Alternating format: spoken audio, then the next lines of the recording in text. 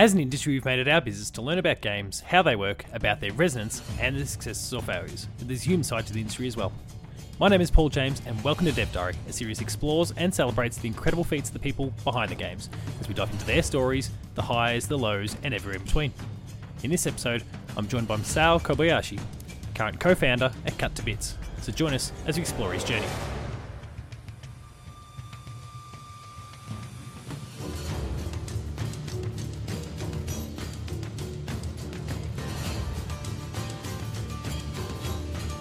So today I'm joined by Masao. How are you? Good. How are you? Thank you for having me. Thank you for getting up so early to make this possible. 7 a.m. is a very early hour. It doesn't matter what excuses we have, whether they're children or it's a convenient time of the day for us. It is still a very early hour, and I'm really appreciative you come on. Yeah, I'm actually in the basement. Usually I do most of my recordings at my office, but okay. I'm not at the office at 7 a.m. Yeah, if you were, there might be some other questions we need to ask as a part of this interview, but we'll not have to worry about those. So this is Dev Diary, a series where we talk to developers from throughout the industry. They share their stories, their experiences, and the journey that's led to and culminated in this current point in time. But before we get to that time in the industry, I'd love to pick your brain a little bit about some of those days before you got into the industry itself, but some of your time still involving games. Do you recall what the first game was that you played, and where did that all begin for you? I don't recall what my first game I played. I'm certain it was on the NES. Good starting point. But what were some of the first games you recall playing? Probably Super Mario Brothers. Most likely Super Mario Brothers. Always a good starting point. Yeah. Did the love of games start early? Like obviously you baseball. You tried out Mario Brothers. Like the. Oh yeah. Back in the OG. Okay. So I grew up in Japan. So NES. So I was born in 1980. So the NES came out in I believe 84. That would sound about right off the top of my head. Yep. I was 4 years old when it came out. So that's just the right time. I think that's my earliest memories of playing video games is around 4 years old. I remember the Japanese NES cassettes were smaller. Yes. They were about, I don't know, like a cell phone size, I guess, compared to the big tall. The big cartridges of big tall of most other regions. Yeah, and and the first ones a lot of them didn't even have illustrations in the front. They were just like printed plastic. Which far cry from what we're dealing with today. And titles like baseball. I still remember a few of those. And look, we can't throw too much shade because obviously Pong was amongst that, and that's still one of the most important games of all time. And that's no. It was great. It was great. I enjoyed playing them. It's we've come a long way. We have. And it's been a long time too, so it's hard for me to remember exactly back then. If we want to talk about in terms of what were my favorites in on NES, and I mean how did things kind of develop a little bit, not just with the NES but even beyond that? Were you hooked from that point onwards? Have games always been a part of your life from then on? Yeah, I've always liked video games. My parents were against video games, specifically my mother. My father didn't really have child-rearing policies. That was not really part of his his MO. Outlook in life. And my mom was like, no, you can't have video games. So I always played video games at my friend's house. And my friends had NES, and so I never really chose games that I played. They chose me. Especially, they kind of, it's whatever they were playing. I remember distinctly enjoying Super Mario Brothers, of course. This really weird game called Karnoff. That's not a name that company. Rings bells. Yeah, by a studio called Data East, which is a Japanese studio that's no longer around. It was a side-scrolling platformer, but what was interesting about it was that there was different items that you could pick up Okay. And like it would do different things. Like you could like pick up a ladder that you would be able to like spawn and unspawn. So like it would give you access to, like, if you had the ladder item, it would give you access to like different parts of the level that you didn't otherwise. And there was this like mask that you could pick up as well that would allow you to see like hidden things. Yeah, okay. I remember that capturing my imagination quite a bit. Like that was really different than a lot of the other games. Than the standard fare at the time. Yeah, at the time, because this we're talking about like mid 80s. Yeah, no, there was a lot of growth still to come. Yeah. So yeah, that's what I'm. Let's see, Makaimura, which I guess I think over here was Ghosts and Goblins. Oh yeah, okay, yep. Let's see. I mean, there's strangely enough, strange enough, McDonald's. There was a Ronald McDonald platforming game that was surprisingly good. I mean, look, I can't say that I played them, but I do remember when we had the various fast food brands having kind of sponsored titles with the, plastering their content everywhere. I guess everyone talks about some of the Burger King ones, for example, from back in the day as well. Yeah, and I guess in the modern day we're seeing the Colonel from KFC start to pop up in a couple of titles. So I guess we've kind of gone full circle in that respect. But so yeah, I think certainly remember there was a time when those are some of my like earliest memories. How did things start to develop from there? Like, when did I guess your mum's perspective on games start to shift at some point to the stage where you were able to own your own systems, or was everything kind of on the down low with friends for quite a while? Well, it was like that until the 90s for me. The first console that I ever owned was a Game Boy, because my mom was like, well, maybe if it's not plugged into the TV, it's okay.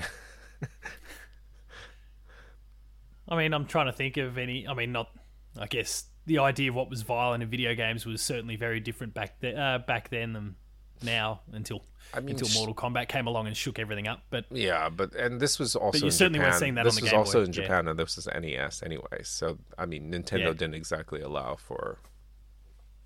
They didn't really allow for any of that at all. Again, it was really until Mortal Kombat across the world really shook things up that we only started to see a bit of change. And and even in Japan, Mortal Kombat never really, I think even now it's probably not a recognized brand. Yeah, okay. Obviously, there's the big hitters still, the Street Fighters and the like. Yeah. I mean, I was aware of Mortal Kombat, but it was like one of those like my friend. Incredibly niche. Yeah. Like my friend that was like into like he had a Game Gear, which was already like a a niche upon a niche upon a niche we're talking about. Yeah, obscure console, and he had Mortal Kombat, and he was like, yeah, look at this like weird American game. Yeah, fair enough. As you start to grow up, and obviously, I had a Game Boy, and I played the shit out of it. I think my favorites on there were like Contra, Tetris, of course. A lot of RPGs. There were some good ones back on the Game Boy. They often get forgotten, but there were some really good ones. Enix had this trilogy called Saga that was really great. Let's see. Which they're trying to bring back these days. We kind of see some little remastered collections popping up in the present day of those. They're trying to revive that brand. I mean, it was a weird brand anyway. Like Saga 1, 2, and 3 were all very different games. Yeah. So I'm not really sure what like the brand value is. Yeah, good luck to them, I guess. Yeah. So I don't. But I suppose when you've got that many, you can probably throw them out there and hope that like a couple, whether it's Saga or I guess they're also doing a similar sort of thing with the Mana titles at the moment. You throw enough of them out there, surely one or two will stick. I think it's probably the logic. Yeah, the Mana titles. Yeah, that was also on I believe in the Game Boy as well, and I remember playing that. Yeah. Through Final Fantasy Legend. Yeah, the Secret of Mana.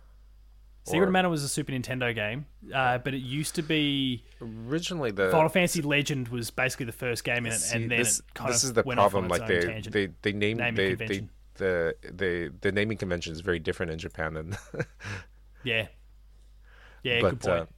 So like I think the one that spawned all of it was called Seiken Densetsu, which translates to like the Holy Sword Legend. And I think that was the. Go ahead. And when they started to kind of dive back into the catalog and bring things across in recent years, I think it was referred to as Adventures of Mana. It came to the Vita a few years ago, maybe 5-6 years ago. And then obviously everything else after that did make its way out there.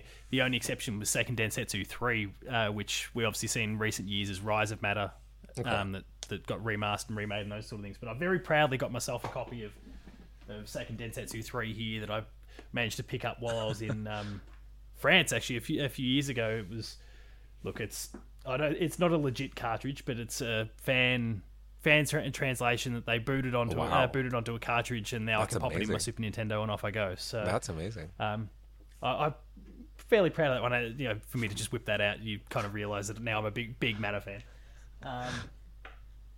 But the things we do for these things. Let's see. Now I'm trying to remember what else. Ninja Turtles, I believe, on Game Boy. I really liked a lot. Yeah. I mean, it's been so long. The recall. We're talking about things, early 90s here, so. There's a lot of water to have gone under the bridge. So when did perhaps desire to create games come into the mix? It was not intentional for me. Because as I was doing my reading, I noticed that you were studying political science for a while there. So, okay. So let me explain kind of where I go from there. So I lived in Japan. I'm playing my Game Boy. And I always wanted to get educated in the United States because my mom's American, and I didn't like the Japanese educational system. I'm half Japanese. My father's Japanese. My mother's American. And being mixed in the 80s in Japan was not exactly a positive experience for me. Right. Okay. And so I didn't really want to stay in Japan. And I also didn't like the Japanese education system is very authoritarian, which really didn't appeal to me that well. But my parents were like, well, you can't leave home until you graduate junior high, because in Japan, like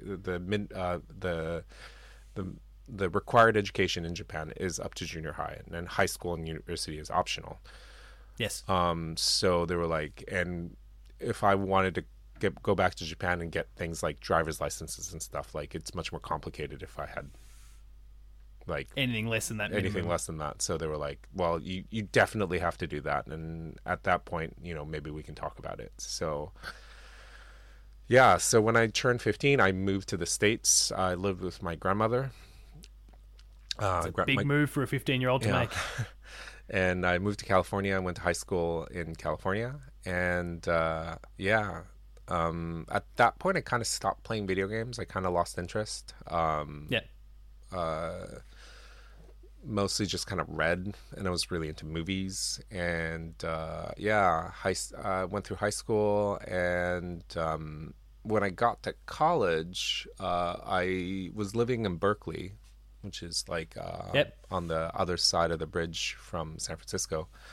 I made some friends that were nerds, and they were into things like tabletop RPGs, video games, and live action role playing. And so I kind of got back into video games, and I got a Xbox, the OG Xbox. I got a Halo Edition OG Xbox. It was like a transparent green. Yeah, I remember seeing those. I never had one myself, but I do remember seeing a few friends with those. I was very envious. Yeah, and I just kind of got right back into it. And I played a lot of video games. Was that a bit jarring at first with the way things had changed in the years that you'd I mean, the idea of first-person shooters on consoles wasn't really a thing to begin with until, I mean, obviously we'd seen some successes like GoldenEye and those sort of things over the journey, but really it wasn't considered a viable option for the most part until a game like Halo came along, and obviously the technical advancements that have been made over the journey. Was that a bit jarring for you at first? Not really, because I had because I had kind of a big, I had almost a 4-year break from video games at that point. So okay, so it wasn't kind enormous. Well, it wasn't enormous, and also it was kind of I had completely stopped paying attention, and then kind of got back into it. So it wasn't it didn't it felt like a new thing. So it didn't really. Yeah, I understood. That makes sense. Yeah. Yeah. So, and I also was just hanging out with a bunch of friends that were playing video games. So I warmed up to it before I had bought my own stuff. No, that's great. And I mean, we are more often than not a product of our surroundings and the people who surround us. So it's interesting to see how the interest had waned and then quite seamlessly picked back up again. So as I mentioned, you did go to San Francisco State University for political science. Yeah, I studied political science. Was that always? I mean, so from my reading, you finished the course, and then very shortly after, Ubisoft emerged. So was there? Well, kind of. Was there get back much into consideration? It. So, I had no idea what I was doing in my 20s. Yeah, okay. Just in general in life. We can all be a bit like that sometimes. When I graduated high school, I was like, oh, well, I probably want to go into the sciences because I was always good at math and science. Those were what I got the best grades in. So I was like, I really like chemistry. I get to blow things up. So, that's always fun. Even though I realized that, it's not quite that. It's not quite like that. Yeah.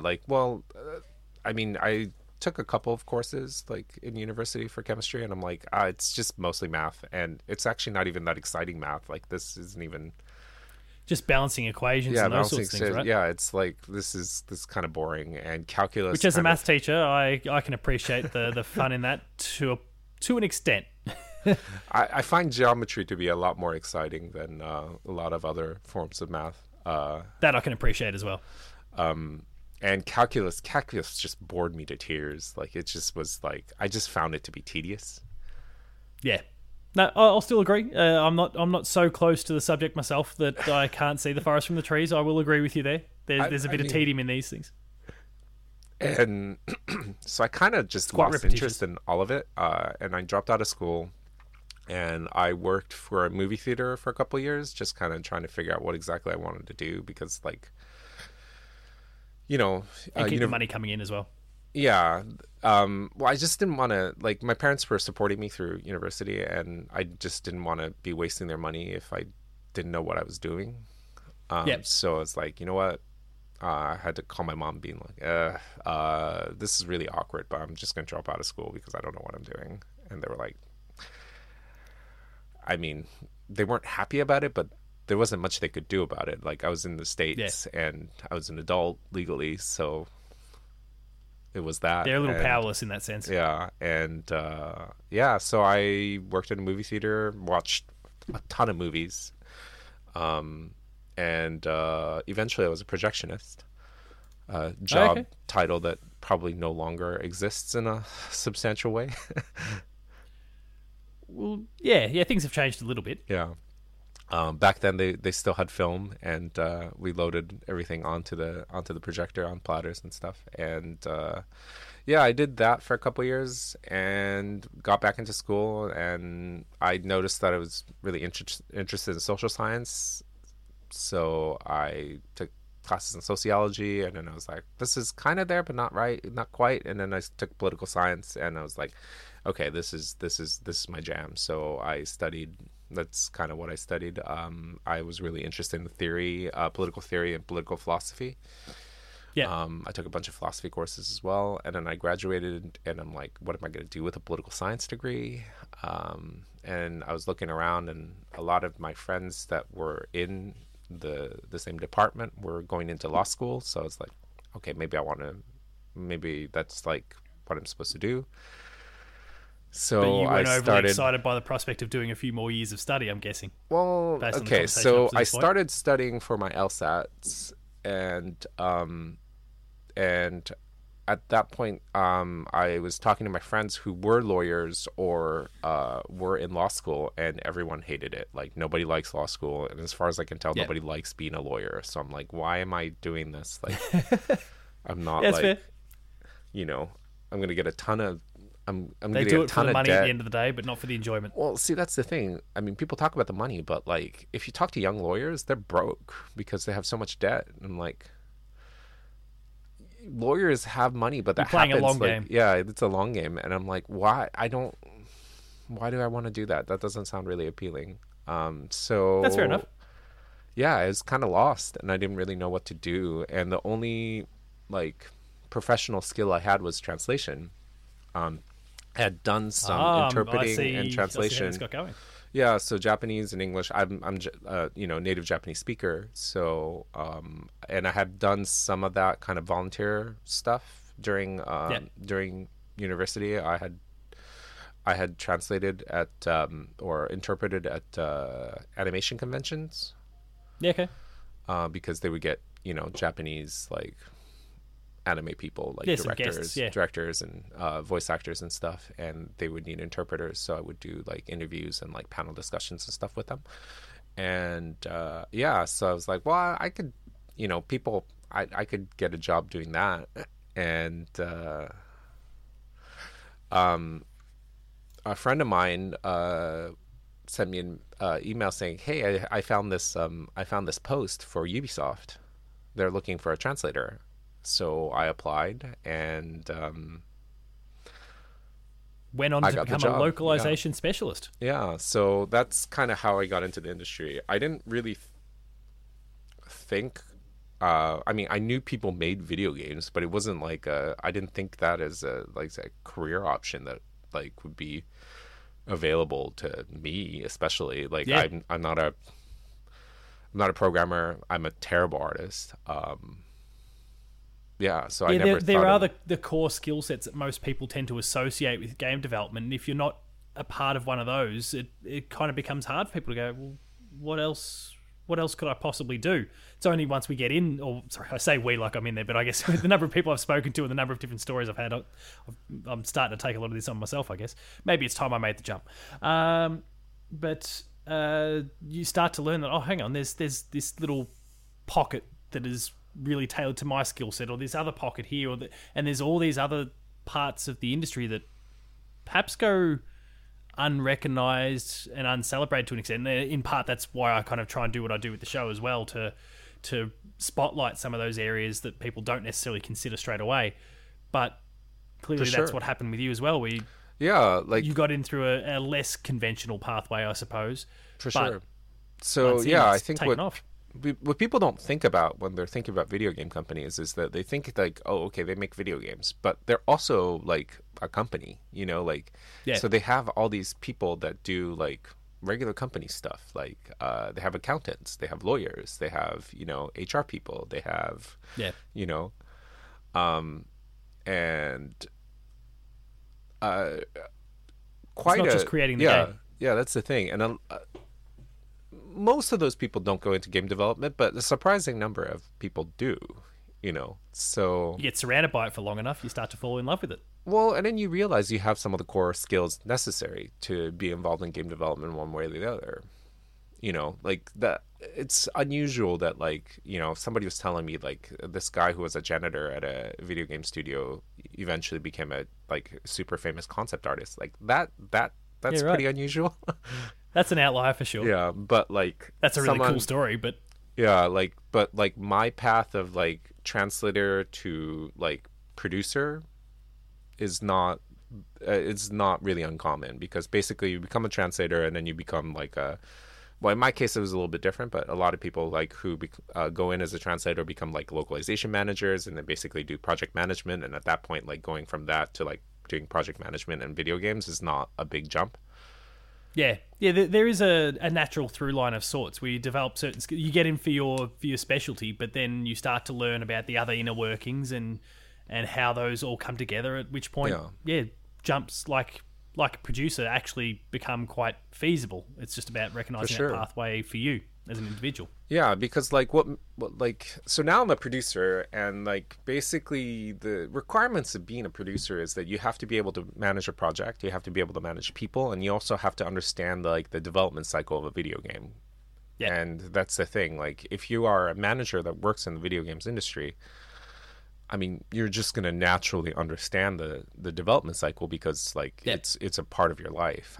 So kind of getting back to what my career path was like. So I started off in San Francisco in localization. I was doing localization for the third party publishing department. So that meant like I was working on games that were made by other people, like other studios that weren't Ubisoft, and we translate them and release them in North America and Europe.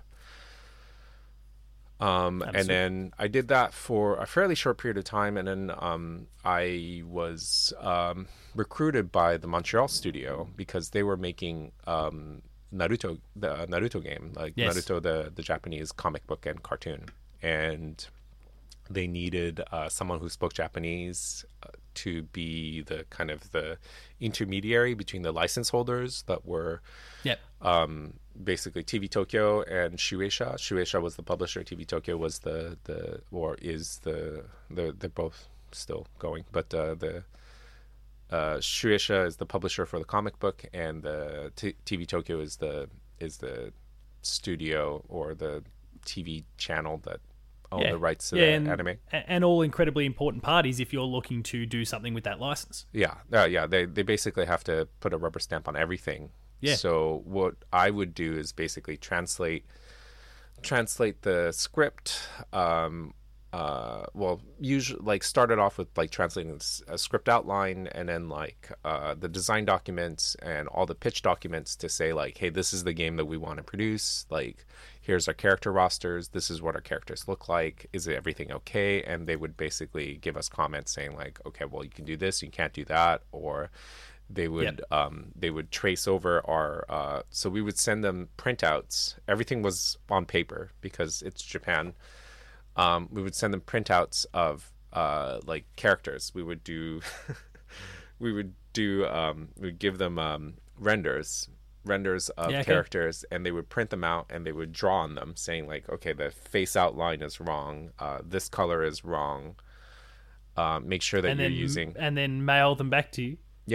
Well, I mean, no, they would scan it and send it as an email, but still. Okay, cool. For a moment, like when you're talking about kind of that old school approach, I thought no. Really like, old school. No, we would send everything over the internet. They would print everything out. They would have a physical meeting where they would go over it, and then there would be somebody with a red pen that basically went over it. Yeah, and they would have comments, and we would make corrections and then send it back. And and that's what I did for about 2.5 years. I made 2 Naruto games, and after that, I got into. I kind of had a weird year after that. I was an assistant to a couple of executive producers because at that point I knew that I wanted to get into management. Like that seemed like something that I was interested in.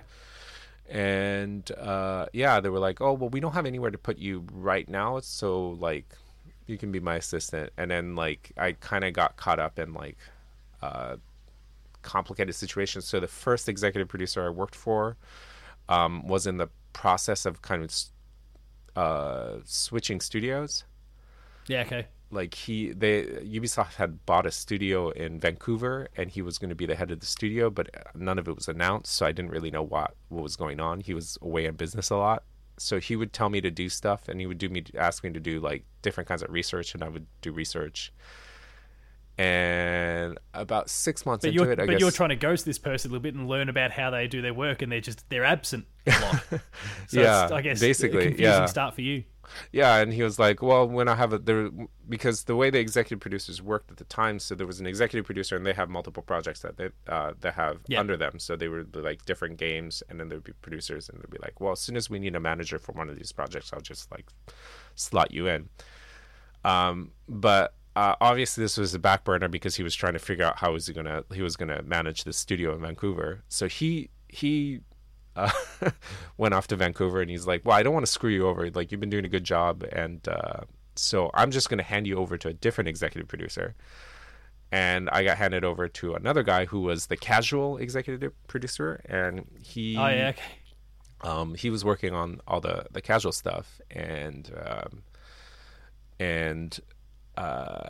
this was when like Facebook games were huge, like the Farmvilles, like and the like. Farmville and Mafia Wars were huge. So they were. He was like, okay, so we're gonna make a Facebook game, and you're gonna manage a Facebook game project, because that would be like 10 people. So like do some research, like tell me what we need to do. So I did research in terms of like their monetization systems, like how recruitment worked, like how game design kind of, like what did they do? Like how do you make a, Facebook game that works? And I said, okay, well, it's pretty much a formula. Everybody does exactly the same thing. You make a super grindy game that like requires you to reach out to your friends to get more like access to materials and whatever. So that's it. That's what you got to do, and just slap a Ubisoft IP on it, and and watch it do its Bob's thing. your uncle. Yeah. And did it really feel that simple at the time to you? Yeah. Yeah. Okay. I mean, obviously, there's like the making the game part of it, which would have been less simple, but like design wise, but basic premise, the basic premise were pretty much like, the thing is like all the major games basically had the same design loop, so that's why I was I mean, I wasn't flippant about it, but like it was pretty obvious what worked and what everyone was doing. Okay. Interesting. And there were basically different flavors, but like mostly it was just cosmetic in terms of difference. Like Farmville and Mafia Wars are essentially identical games in terms of very similar, just a different skin. Yeah. But like it looks very different and appeals to a different demographic. So that's kind of the more like difficult part of the work, to make a game. Everyone's on the same hamster wheel. It just looks a little bit different. Yeah. So, but I never made that game because Ubisoft Montreal decided to dissolve the casual department and focus only on AAA. So he quit. So the executive producer just straight up quit. Leaving you in the lurch again. Yeah, and leaving me in the lurch. He went back to Microsoft. He eventually became an executive producer on Halo, Daniel Ayub, and he like has done extremely well for himself. But in the meantime, I'm like, what am I supposed to do? And I went to HR, and they were like, well, we don't really know what to do with you.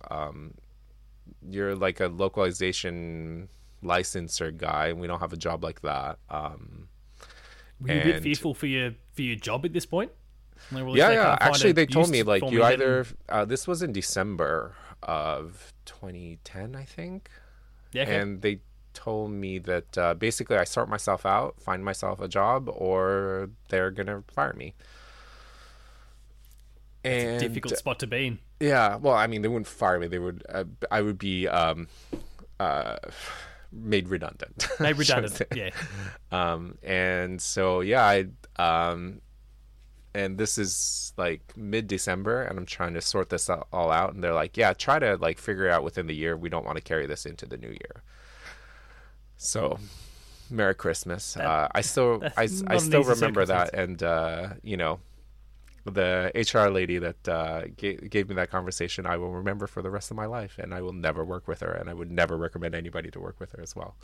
That's just that boggles my mind that like you couldn't even be given, whether it was via that HR person or anyone else, some sort of, I don't know, guidance. Like that's really just leaving you, throwing you to the wolves. And basically like, they were like, we're kind of done with you. Like, I think they expected me to be done at that point, but fortunately I reached out to my friends, and they were like, oh well, you've been doing a lot of research on Facebook, like social media marketing and community management is kind of becoming more of a thing. And I was like, okay, what's that all about? And they're like, oh well, it's trying to like sell video games on these kind of platforms and kind of developing a community and getting people excited and like getting people to talk. I'm like, okay, I can kind of understand that. And I ended up in the community development department of Ubisoft, which was kind of like this offshoot of like marketing for them, digital marketing, and I managed. It was also a management position, which is what I wanted. So I was like, well, it's not production, but at least I'm going to get management experience, and I still have a job. Yeah, and I still have a job, so I took it, and that was. So I worked in community management for about 5 years after that. Yeah, and what I did was I would hire people to be community developers. They would be like the community representative for. I managed all the games came out of Montreal, so like Assassin's Creed, Far Cry, Watch Dogs. So I would hire somebody and assign somebody to a project, and they would manage the social media channels on those games. Obviously, like manage is a loose term because obviously there's like coordination with like the different aspects of marketing teams. There's lots of other parties involved. But in the beginning it was kind of the Wild West, and we pretty much just did whatever. Like Assassin's Creed was one of the first Facebook pages to exist because like when I started, Facebook didn't have pages; they just had people. So Assassin's Creed was originally a person, like it was a person profile. And you could become friends with Assassin's Creed. Yeah, you can become friends with Assassin's Creed. And poke Assassin's Creed and all that sort of thing. Yeah. And those days.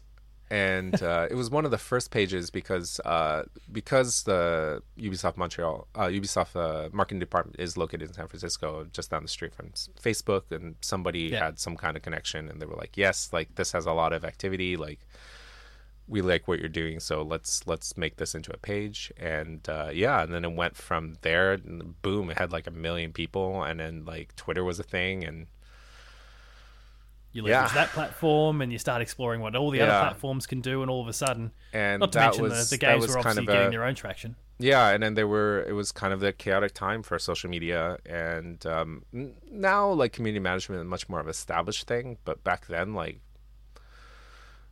I mean, we were hiring people that were either, like nobody had experience in social media because it wasn't. You're all still forming that experience. Yeah, like you're learning as you go. Yeah, so like, like occasionally I would get a candidate that was like, yeah, I've been doing this for like 3 years, and I did some stuff on MySpace, and be like, yes, somebody that has experience. You've got some insights. Come. Yeah.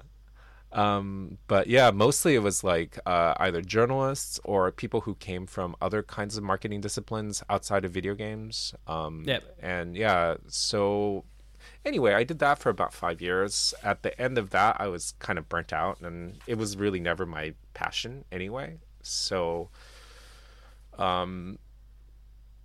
eventually some of the production opportunities emerged. Yeah, well, it just kind of just stopped being something I really wanted to do. So I left that department, and was it a similar sort of thing where it was, if you, okay, I'm going to leave this department, I need to find a home within this, or did you already have something kind of determined by the time you then walked from that department? Actually, it was kind of a complicated situation. So I had just gotten a new boss who I didn't really get along with. And I was kind of over the job anyway. So he was like, well, I'm not super happy with you. You're not super happy with me. Maybe we can go our separate ways.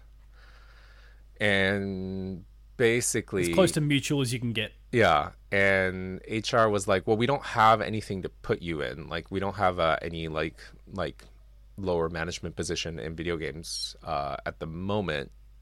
So you'll have to figure something out. Otherwise, you're going to sit on the bench for 6 months. Was it?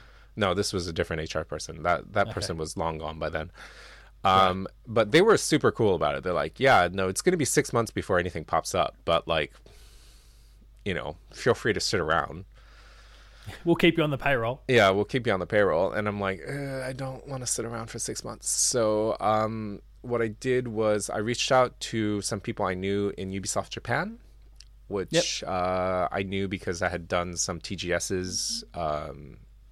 Because I speak Japanese and working I speak Japanese, and I worked in the marketing department in Montreal. So whenever they had to do an event in Tokyo, they would be like, "Oh, we'll send Masao, and he could be the coordinator for like going between the people who don't speak Japanese." Yeah, makes sense. The local staff utilize the skill set. Yeah, so I reached out to the general manager at the Japan office and asked him like, "Hey, do you need anybody? I'm kind of not doing anything for like 6 months." So I went to Tokyo for 4 months and helped them out over there and kind of establishing their social media strategy and pipeline.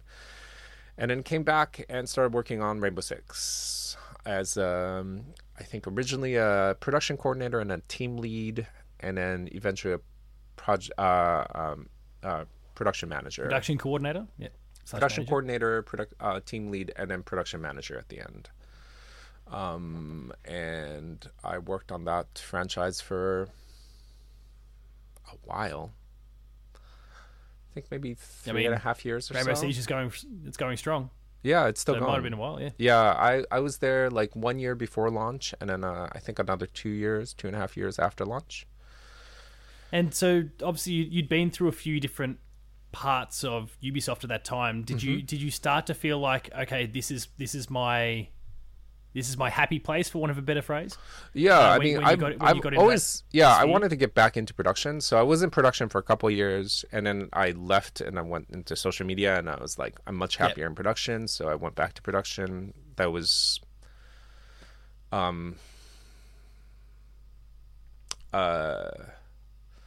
just it's that warm blanket. Like you're back in that comfy space. Well, the thing is, like, I really enjoyed the work, but as news that has come out in the last couple of years, like Ubisoft is not a terribly healthy work environment. Now I'm with you. Yeah, so that's why it was kind of difficult at the same time. But I did that, and then I worked on Far Cry, and I worked on Hyperscape. So all in all, I did like production management at Ubisoft for another 5 years. And then at the end of 5 years, a friend of mine reached out and said like, "Hey, like, I'm starting a game studio. Like, I have some investors. Like, would you be interested in doing it with me?" I was like, I was ready to leave. I had gotten to the point a combination of a lot of the reasons we just discussed. I assume probably the state of the company that we can't, I imagine, really talk too much about. But just overall like workplace toxicity stuff that I was just like, I was just completely over, and I knew, and as I mentioned kind of before, I didn't have like the highest regard for the HR department either. So I'm like, this isn't going anywhere. Like, people are kind of, if I need there are a lot the of great support, people that work there, and there's a lot of, I got a lot of great experience, but I was like, it's time for me to move on. Yeah. So 2 years ago, I co-founded a studio with 4 other friends. Most of them I've known for over a decade, and that's what we're doing. I can't really talk about the project. Veterans of AAA. Pretty much. The creative director, Paul Green, comes from Rockstar originally. Yep. He worked on a bunch of GTAs, worked on some Assassin's Creeds,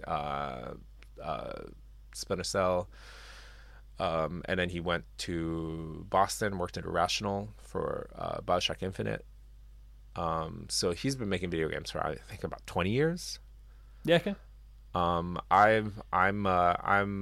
kind of like in the mid tier with my 15 years of experience. The art director, I think, has been making he's been making video games for like 17, 18 years as well. Yeah, okay.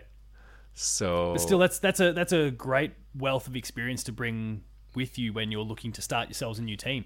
And so were you, and I'm just trying to get my head around the order or the sequence that these things had happened, were you already on the verge of walking out when this opportunity emerged, or was it that opportunity that flushed you out, for a better phrase, I was starting to shop around.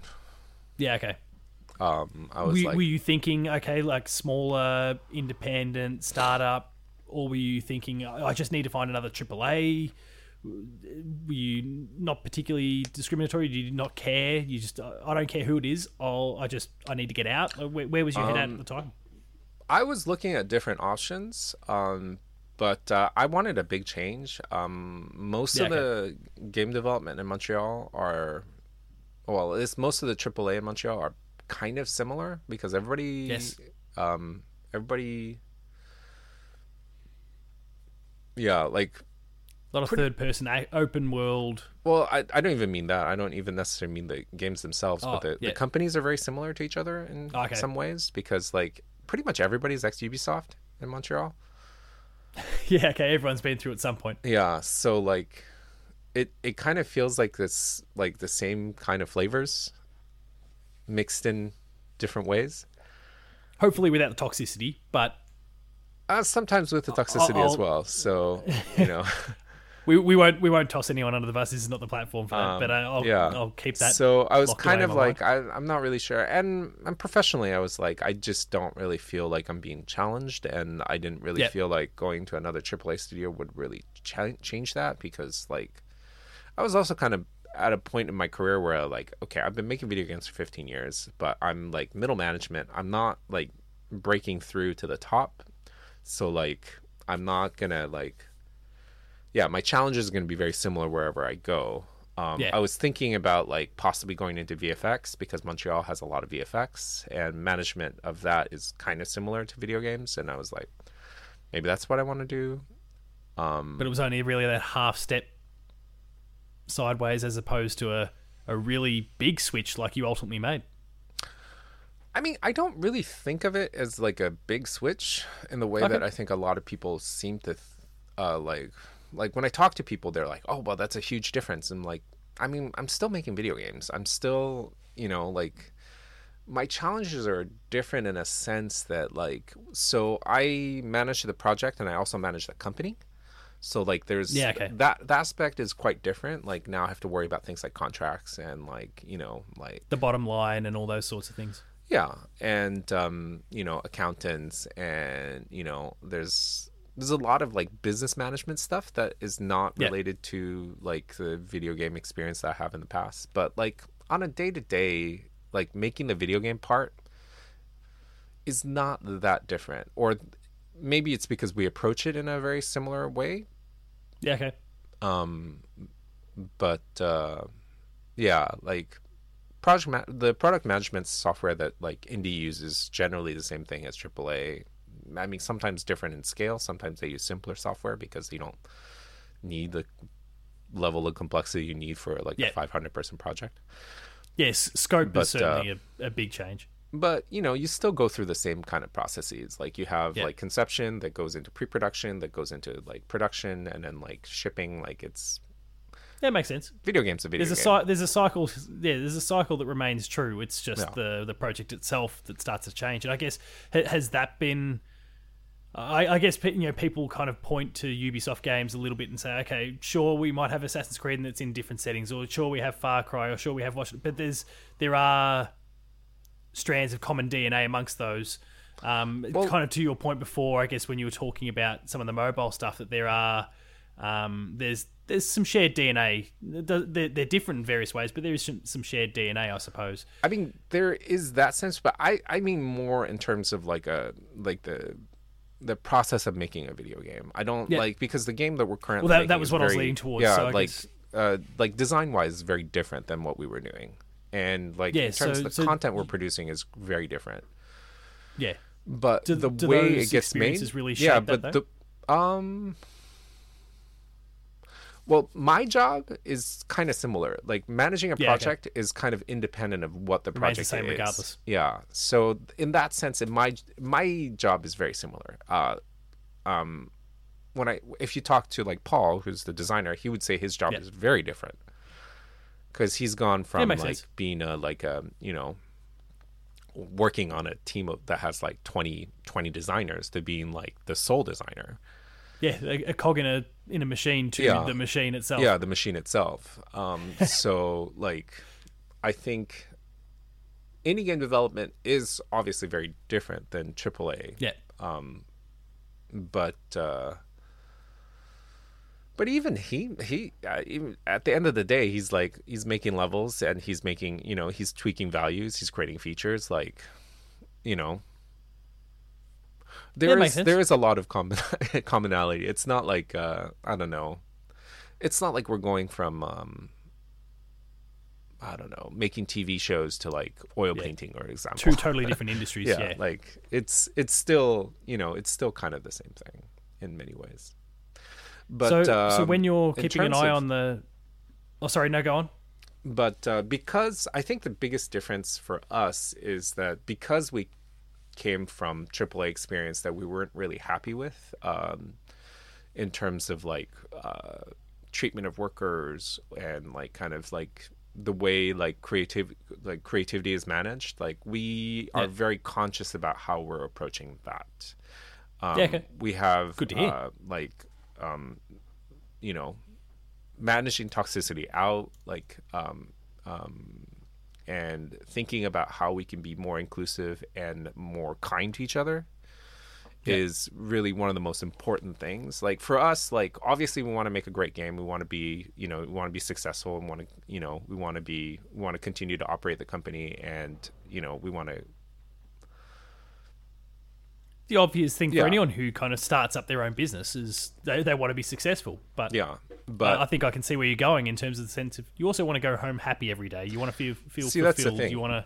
Yeah, like for us, the most important thing is that the people who are working at the studio feel like it's a good place to work, and it's like they're happy working there, and they're happy with the processes of making video games, and they're happy with the people that are working with, and that's to us the most important thing.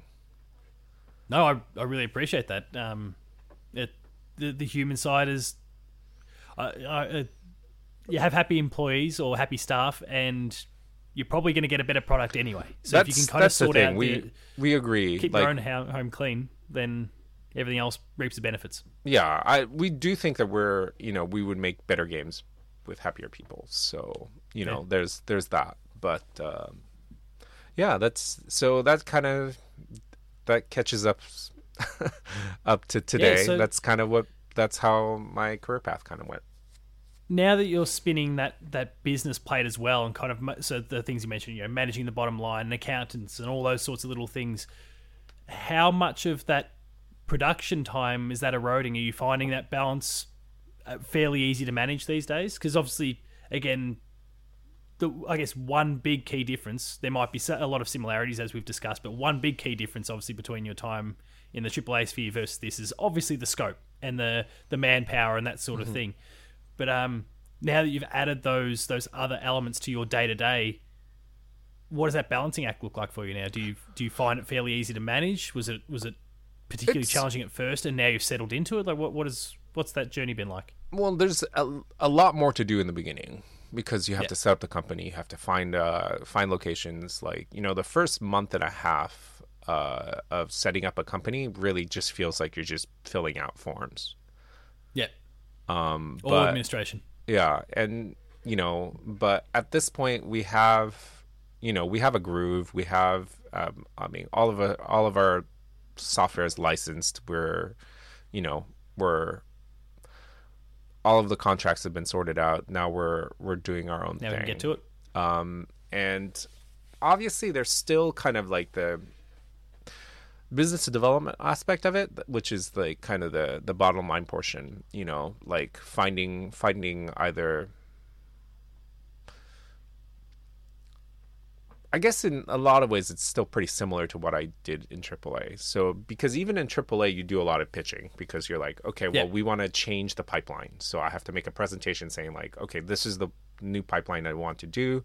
Get all the key stakeholders to sign off, saying like, okay, we can make that change. I'll give you the resources to do that. And now it's more like, hey, this is the video game I want to make. Give me the money to do it, and they either say yes or no. So in that sense, that that type of activity is still pretty similar. And I also spend a lot of time, you know, like trying to hire and network, which has always been the case. You know, the thing is, like, if you want to know what's going on, like, you want to stay up to date in terms of like industry practices, if you want to stay up to date in terms of like, you know, what's going on in the industry, so you're kind of have a pulse on what's going on, like that's like you do have to like keep on. That's an investment, you know. Yeah, it's an investment, and that's something that I've always had to do. So all of that seems pretty natural. The people I'm doing it with are different. Like, before it was everybody within Ubisoft. So, I would talk to like people on different projects to kind of know what everyone's doing, and then like kind of, and recruiting would be going through like the recruiting department. Whereas now I don't have a recruiting department. You are the department. Yeah. And but I've always been kind of pretty hands-on about like finding people, because especially due to the time that I worked in community management, where like recruiters couldn't help me because like I had no profile for them to like look for. Yeah, okay, right. So yeah, I've always been pretty comfortable with just being like, just reaching out to people on LinkedIn or ArtStation and be like, hey, like, you want a job? Like, you want to talk? I mean, most people are pretty cool about it. Like, I've never gotten anybody to say like, no, why are you talking to me? Yeah, they may not be interested, but they're not going to be upset that you've reached out. Yeah, nobody's upset that you're trying to offer them a job. So yeah, why would you be? You think I mean, I've seen some pretty bad ones. Like, to be honest, like I have friends that will like we would like share like terrible recruiting emails that we've gotten that are just like, some recruiters are just really awful. Like, they're rude. I just can't get my head around the idea that anyone. I mean, the recruiter themselves might not be pitching things overly well, but. It's not getting pitched that anybody ever takes offense. It's just the tone that they take. Like, sometimes they're just straight up like racist and sexist, and you're like, yeah, okay, right. Yeah, like, which, I mean, would make more sense if they were talking to men, I guess. But like, yeah, like, I would talk to women who are getting like sexist recruitment emails, and you're like, why would you think that this would be appealing to me? Yeah, you're not going to win anyone over. Yeah, this. Like, it doesn't make sense. Full stop. Yeah. To abuse or harass anyone, but you're right. Like, what makes you think this is going to work? Yeah, like, what part of the strategy? Like, but anyway, so yeah, I mean, short of that, I think people are generally open to hearing from recruiters. Yeah.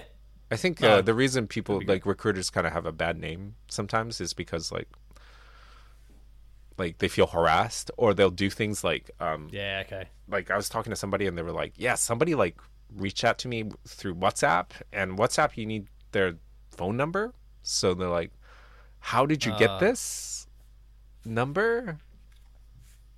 Yeah, there could be some question marks or little red flags that start to pop up in a few special circumstances. So, but I guess stuff if like the person that tries to keep everything above board.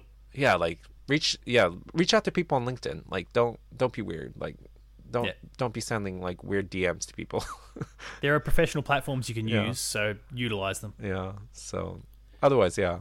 So yeah, in the end, I think, I mean, obviously my job is different, and but I think from a day-to-day standpoint, sometimes it doesn't feel that different. Yeah, okay. So how are things shaping up with project number 1 for the studio then? I don't know how much you can or can't say, so obviously I'm being very ambiguous with the language there. We can't really talk about it at all, but we're currently shopping around for a publishing partner. Okay. So that's what we're doing.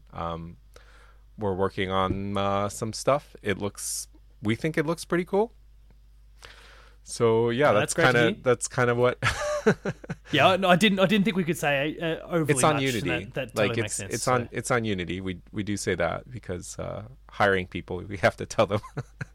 Yeah, outline what platforms they're going to be using. I think we said that it was a 2D platform on Unity. Okay, there we go. So we've got a little head start. So that's as far as we've said. For those listening, now do your work. Go digging, see what you can find. You're looking for a 2D platformer. Yeah. Go from there. I'm looking forward to seeing whatever comes next, and I guess it's a really exciting phase, starting to shop it around and pitching for pitching publishers and the like. How's without obviously being ultra specific, like how are you finding the feedback that you've received so far? Well, I think the feedback I feel like has less to do with the game and has to do more with us, because we're still kind of trying to figure out how to do this. Yeah. And pretty much all the advice that we get is contradictory. So we've gotten advice saying like, "Oh, well, go to publishers early," and others saying, and then don't like, do that. yeah, like build as much as you can before you go to them. Passing through that mixed messaging might be a challenge. Like I've also heard things like, "Oh, well, like publishers aren't hiring, like they're not looking at the game, they're looking at the team." And then I've heard the opposite of like they don't give a shit who you are, they just want to look at the game.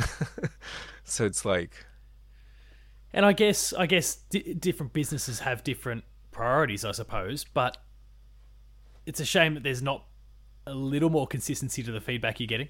And the problem is everyone's right, but the problem is that like they're not right for everybody. Yeah. Like which is why I say like it works for them, but it doesn't work for someone else. Yeah, it may not work for you and the team. Yeah, certain companies are trying to invest in teams. Certain companies and certain publishers are trying to invest in video games. Some companies want to get in on a project early because they're interested in high risk, high return projects. Other companies want you to kind of figure out what you're doing before they come to them because they don't want to take a lot of risk. So it really depends on like, in many ways it's kind of like dating. Yeah, okay. Like people have. Are we quite as far as speed dating, or not quite that? Not well, quite but, that. Fancy. Like speed dating is also like, it's basically you just have to find the right match for you. Like like. It's what kind of game are you? What kind of studio are you? What kind of project are you? Where are you in your project? And then you have to find somebody that really matches that. In the same way that like if you're trying to find a date, like if you're a dude in your mid 30s that has a career and has a kid, that's going to be very different than like a 22-year-old like that's kind of partying all the time, fresh faced and ready to go. Yeah. So it's kind of the same thing. Usually in these cases, and we're using the dating thing now, leaning into it, but there's usually that inexplicable spark or connection sometimes between the two, and it's something that sometimes there's just not a metric for. Like so we're ticking off a whole host of boxes, and that's fantastic. But there's this something about the team, and I'm trying to imagine myself in that role as the potential publisher. But there's something there that it just attracts me to this team and the way they want to do things. That like you have chemistry or you don't. It's a human. There's a human side. It's exactly like dating. Like you could be like, I like blondes, but it's not like any blonde will do. You know what I mean? Yeah. Or there's more to it than just that. Yeah. Yeah. And I guess similar sort of thing here when you're pitching your games to potential prospective publishers. Yeah. But it helps when you know that your game lines up with what they like, Yeah. So are there some that like I guess there might have been like a list as you're drawing up ideas of who you could pitch the title to. Is there some that you listed at first and then realized, no, that's not the sort of thing that this group goes for typically, and strike the name? Or I mean, what did that kind of look like? We'll take a meeting with anybody who'll give us the time of day. If you want to chat, we'll chat. Yeah, because at the end of the day, if it's not for this game, it's for other games as well. Yeah. I mean, I've talked to... I suppose what's the harm, I guess? Yeah, I mean, I've talked to publishers that specialize in mobile online games in Southeast Asia. Yeah. We're none of those things. But I still met with them. You may speak to them, yeah. Yeah, because the thing is, at the end of the day, like, well, maybe I don't have anything for them, but, like, I also have friends, I have a Discord. I've been managing a Discord. Okay. Of indie producers. We're about 100 plus indie producers on a Discord. Oh, that's awesome. Yeah. It's not like a huge community, but it's a very targeted community. So we have like, it's quite lively. We talk a lot about, project management software and funding and like things that nobody else wants to talk about. The day-to-day, more businessy components. Like, and we kind of ask each other advice in terms of like, hey, I have this problem. Like, sometimes it's like, hey, I'm having this like problem with my team, like these two people are not getting along, or I don't get along with this person, like do you have any solutions? Yeah, okay. So yeah, it's a great community, and so like at the end of the day, I'm like, well, maybe somebody in my my Discord would be interested in talking to this sort type of person, and if I have more information on what they're looking for, then I'll know, who I can send help them steer to. someone in the right direction. Yeah, so that's kind of how the indie scene works. Like, we're all trying to help we're all trying to help each other out. Not necessarily that we're trying to like get something out of it, but like. No, but I think there's that saying, the rising tide lifts all boats and that sort of thing, and the successes of someone else is going. I mean, no, I suppose not always, but I think, and not to mention, you can throw good karma in there, and you can like it's not a bad thing at all to look out for one another and try and support each other. Yeah, I totally agree. Like, I think it's. And at the end of the day, you want to feel good about yourself, and that's like, what kind of person doesn't help other people? Yeah. I don't want to be that kind of person.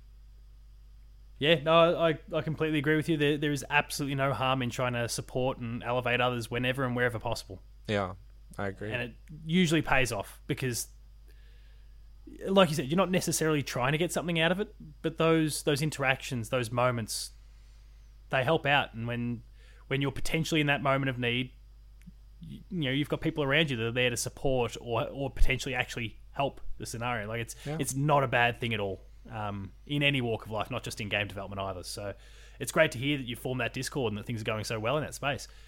But I think, speaking of other things that aren't necessarily the actual process of creating the games, you also run a podcast. I do. I have a podcast called What Else Do You Do? Yeah. Talk to me a little bit about that. So the podcast is called What Else Do You Do? Because I ask game developers what they do when they're not making video games. I knew that I wanted to have a podcast. I was a guest host on a different podcast called Game Jam podcast. Dev Jam podcast, I believe. Yeah, okay. It's been a few years, and it was kind of a career podcast where like people talked about like, okay, well, how did you get? What do you do, and how did you get here? I guess not too dissimilar. Kind of similar to here, respects, yeah. And that was fun, but it wasn't my thing. Yeah, okay. And that kind of eventually ended because like the hosts were, kind of moved on. Like the two hosts just wasn't working out. Yeah, it wasn't working out, and they stopped. So I was like, well, I kind of want to do something similar. So I wanted to interview people, but I didn't want to do the same thing because like I don't want to do the same thing. Yeah. And I also wanted to do something that was kind of fun. Yeah, I don't blame you whatsoever, and it's good to just get off topic sometimes. So yeah, that's why I did it, and I also think that it's really important for like, I think it's a podcast that's really aimed towards other game developers, because I think even within our community we kind of have this idea that like we all need to be all about video game development all the time. Yes, which is not healthy. And not healthy in any industry. I'll just. And I mean, we discussed before the recording. Like, I'm a teacher. The students have this idea that all we do is just school-related activities, and the shock that's on their face when they see you walking through a supermarket to get groceries. Like, I do eat. Like, I need to live. I need toilet paper. I need food. I need milk. I need hi. It's okay. I don't cease to exist because I have I'm left your field of vision. I'm even good for a chat if you really want to. Like, it's fine. Yeah. So yeah, that's kind of the thing. I also wanted to have a platform where I showcase people who didn't necessarily look like the people who were in like who are visible people within the community as well. So I make a point of trying to find guests who are women, who are LGBTQIA, you know, other way cultural backgrounds, other more kind of diverse backgrounds that I'm pulling from, rather than just having a podcast about white dudes. Yeah, I mean, look, that's kind of been and you talking about those who've been elevated over the journey, there is, for the most part, a very clear face. You could kind of exchange that face in a lot of different instances, and you're going to be looking at something very, very similar majority of the time. Yeah. It is something that I've been trying to do a little bit myself, and you know, the sort of things we were discussing before the recording, but from little things like people of different disciplines, but to the things that you're also talking about, whether it's cultural background or sexuality or any of those sorts of different things, they're all really important aspects that, when it comes to what I guess I'm trying to achieve with this show, they're all what makes this industry tick. And so why do we need to see the same straight white guy over and over and over again? Yeah, and obviously, there's still a place. Like there's a place for everyone. I'm not in saying this space, this, but let's make sure that we acknowledge I also everyone. interview straight white guys sometimes. Yeah. I'm just trying to make sure that that's not, you know, that's not the norm. Like that I can kind of. It is one of those tricky things that, for the longest time, the companies have put that sort of person at the forefront, and I think I'm thrilled that you've got a similar sort of mindset to myself, that we're trying to do what we can to shake that up a little bit and to elevate other voices, and it's awesome. So yeah, that's what my podcast is about, and I enjoy.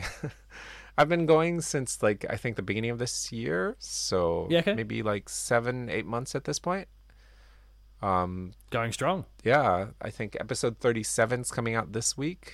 Make sure to tune in, everyone. What else do you do? I don't know when this is going to air, so maybe by the time it airs, it'll this have is a going to couple go more up in episodes. a day or two. So. Oh, okay. So this week is when 37 is going out, and I've been doing it every week, and tune in and listen if that sounds like your jam.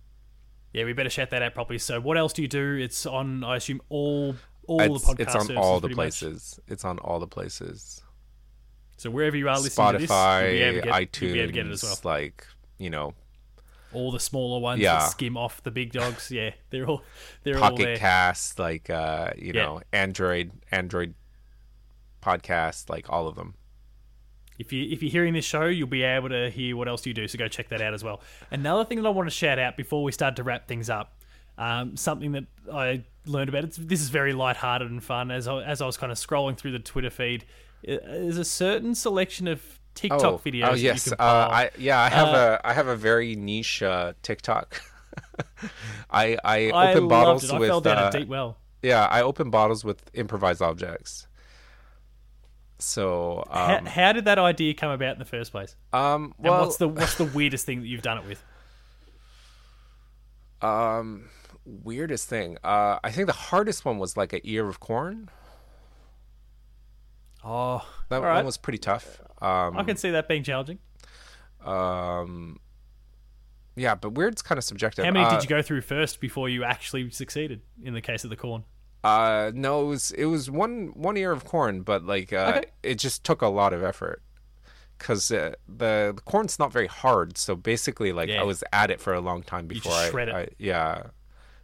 Before I managed to basically dent the cap enough to open it. Worn it down, broken the thing.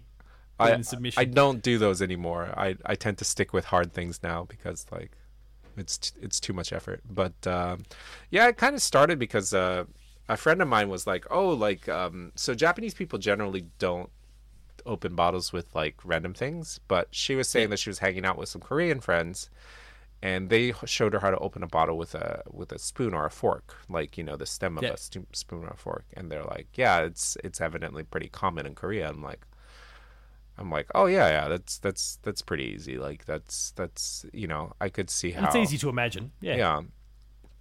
And then she kind of was like, just kind of vaguely insulted that I said that it was easy.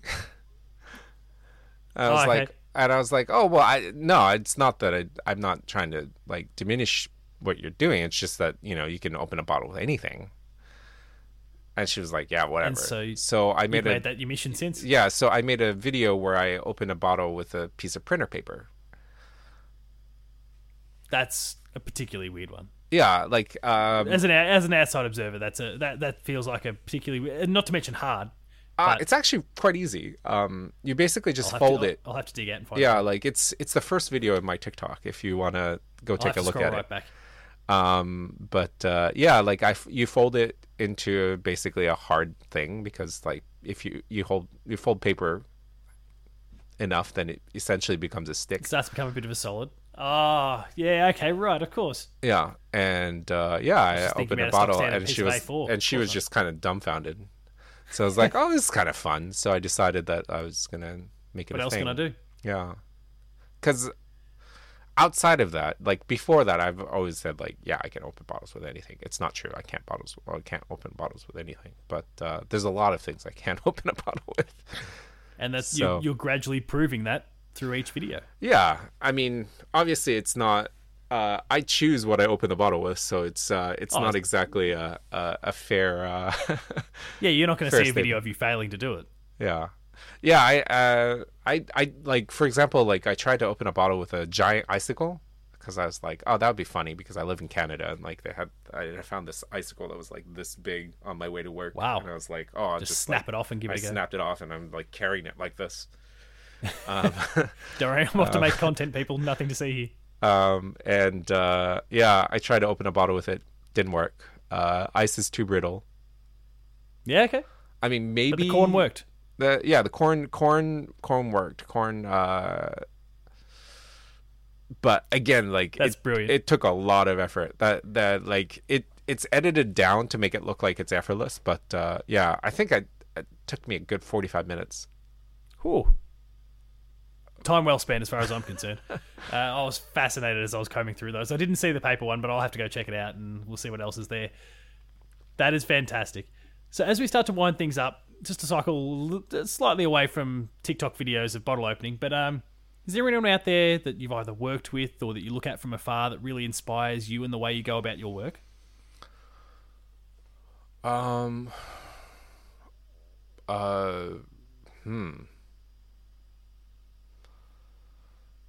Like that I worked in what way? Like, I mean, you spoke about some of those early days. Now, obviously, some of those first experiences were a little bit awkward with people coming and going and heading off to Vancouver and those sort of things. But you've obviously worked with a lot of people in various different capacities. Is there anyone that, even if it's just something like one particular way that they went about something that's really helped inspire the way you then try and do that same thing? Like, that you maybe modeled some elements of your process upon, if that makes sense. So my old boss, this guy named Sebastian Puel, who's now part of Haven, which is Jade Raymond's new studio. Jade Raymond's team, yep. Yeah, he was my boss on Naruto. And one time we were on a business trip in Tokyo, and we finished our meeting, and we were having a couple drinks, and we were talking about work, and he was saying, the most important thing as a producer is to make sure that people feel that the time that they spent making the game that you work on was worth it. Yep. Because at the end of the day, like,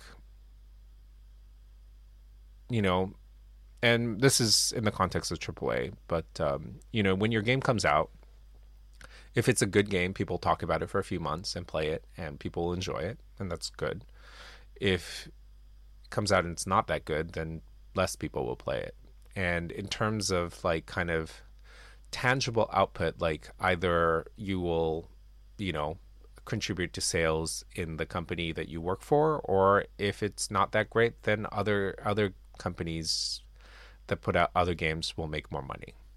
Yeah, that's really the impact that we're having in people's lives on a real, like, from a product level. Like, people will enjoy it, and like if you make a great game, maybe you'll somebody will remember in 10 years.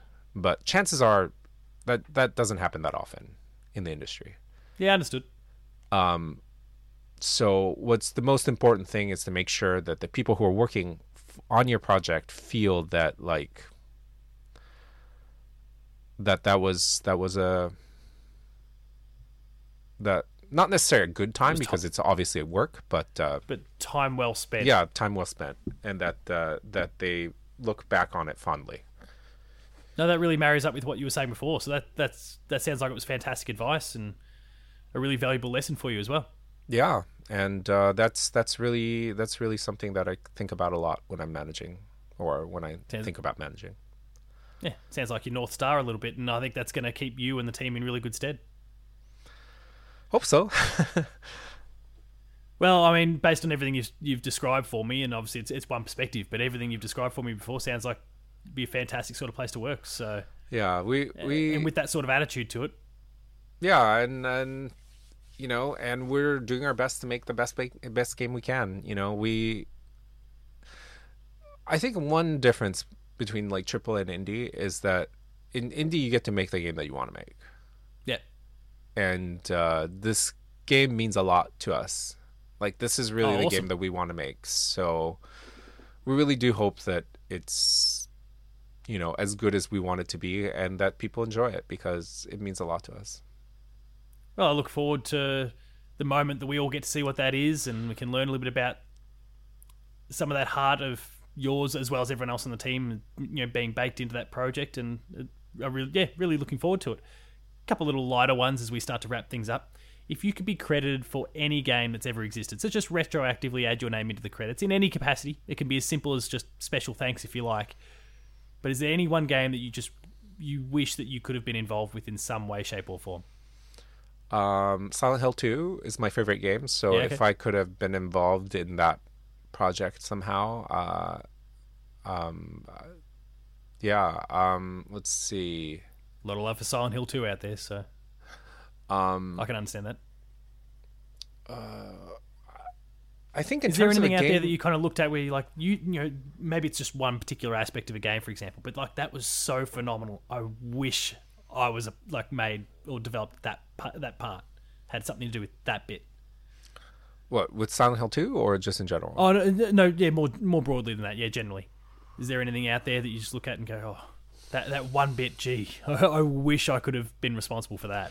I'm not like super, like, I'm more of kind of like involved in that, I should say. Well, no, I'm more of a kind of total experience type person rather than a specific thing. So like for me, like, yeah, it's kind of like how they put everything together is really what. Yeah, so it's the whole of Silent Hill 2, for example, that really resonates with you. Yeah, it's like the whole experience and how they managed to like have this like really consuming experience is what I find to be like.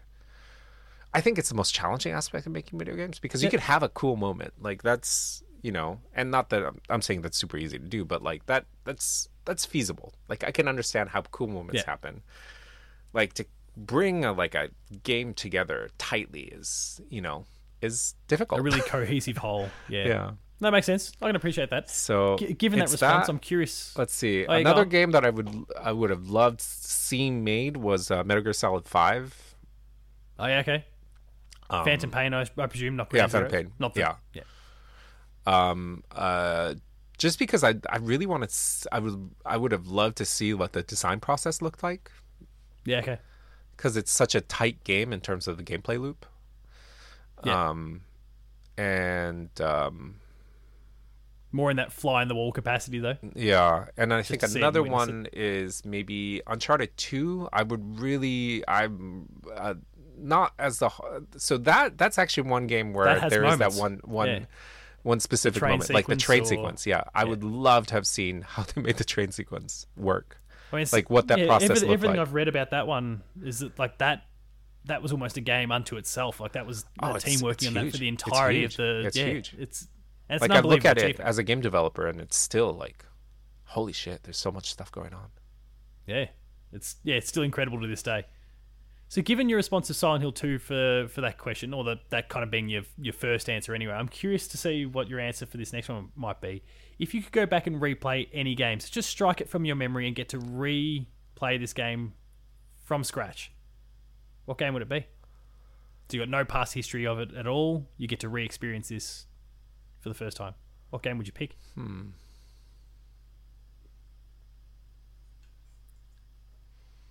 It's always a challenging one. I don't know. See, I'm actually not one of those people that like I don't. You haven't had that game where you finished and you just thought, gee, I would have loved to have. I'd love to just have this back and get not the time back, but get to redo this. Like, I'll never get the same experience ever again because I'll know about this big key plot point, or I know what's around the next corner. That sort of thing. Using Silent Hill 2 as an example, I don't actually mind spoilers. I know that this is about I'm one of those people that feels like it's about the journey rather than the. Yeah. So. No, that's fair. Because naturally I would say Silent Hill 2, but like, I could play Silent Hill 2 again, and it's. I think I would enjoy it. Yeah, I would enjoy it as much as I did the first time. So. That's right. I can appreciate that too. So yeah, I'm sorry to sabotage your question. No.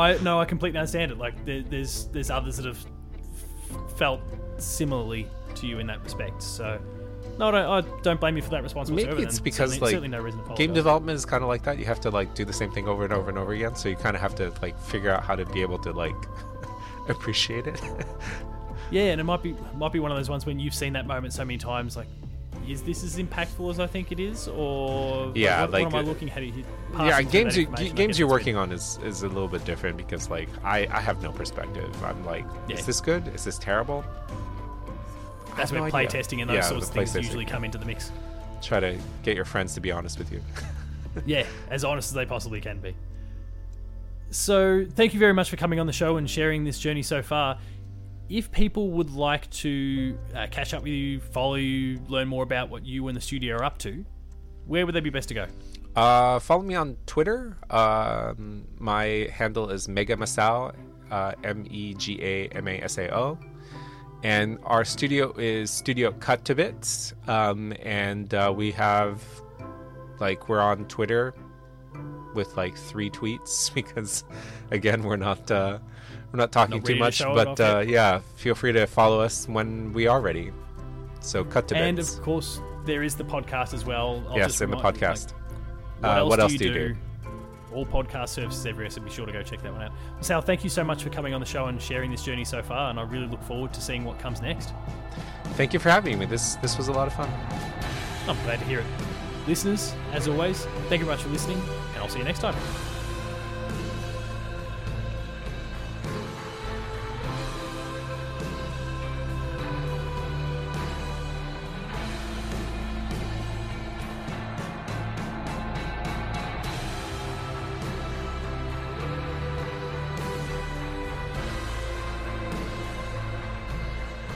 That concludes this entry of Dev Diary. Be sure to subscribe to this feed, share it with your friends, and give us a 5-star review to help boost the show up the charts for greater exposure. If you have any people you'd like me to reach out to an interview, then please find me at Paul James Games on Twitter to help me get in touch with them. Until our next episode, however, that's been Masao's story. Thank you much for listening, and I'll see you next time.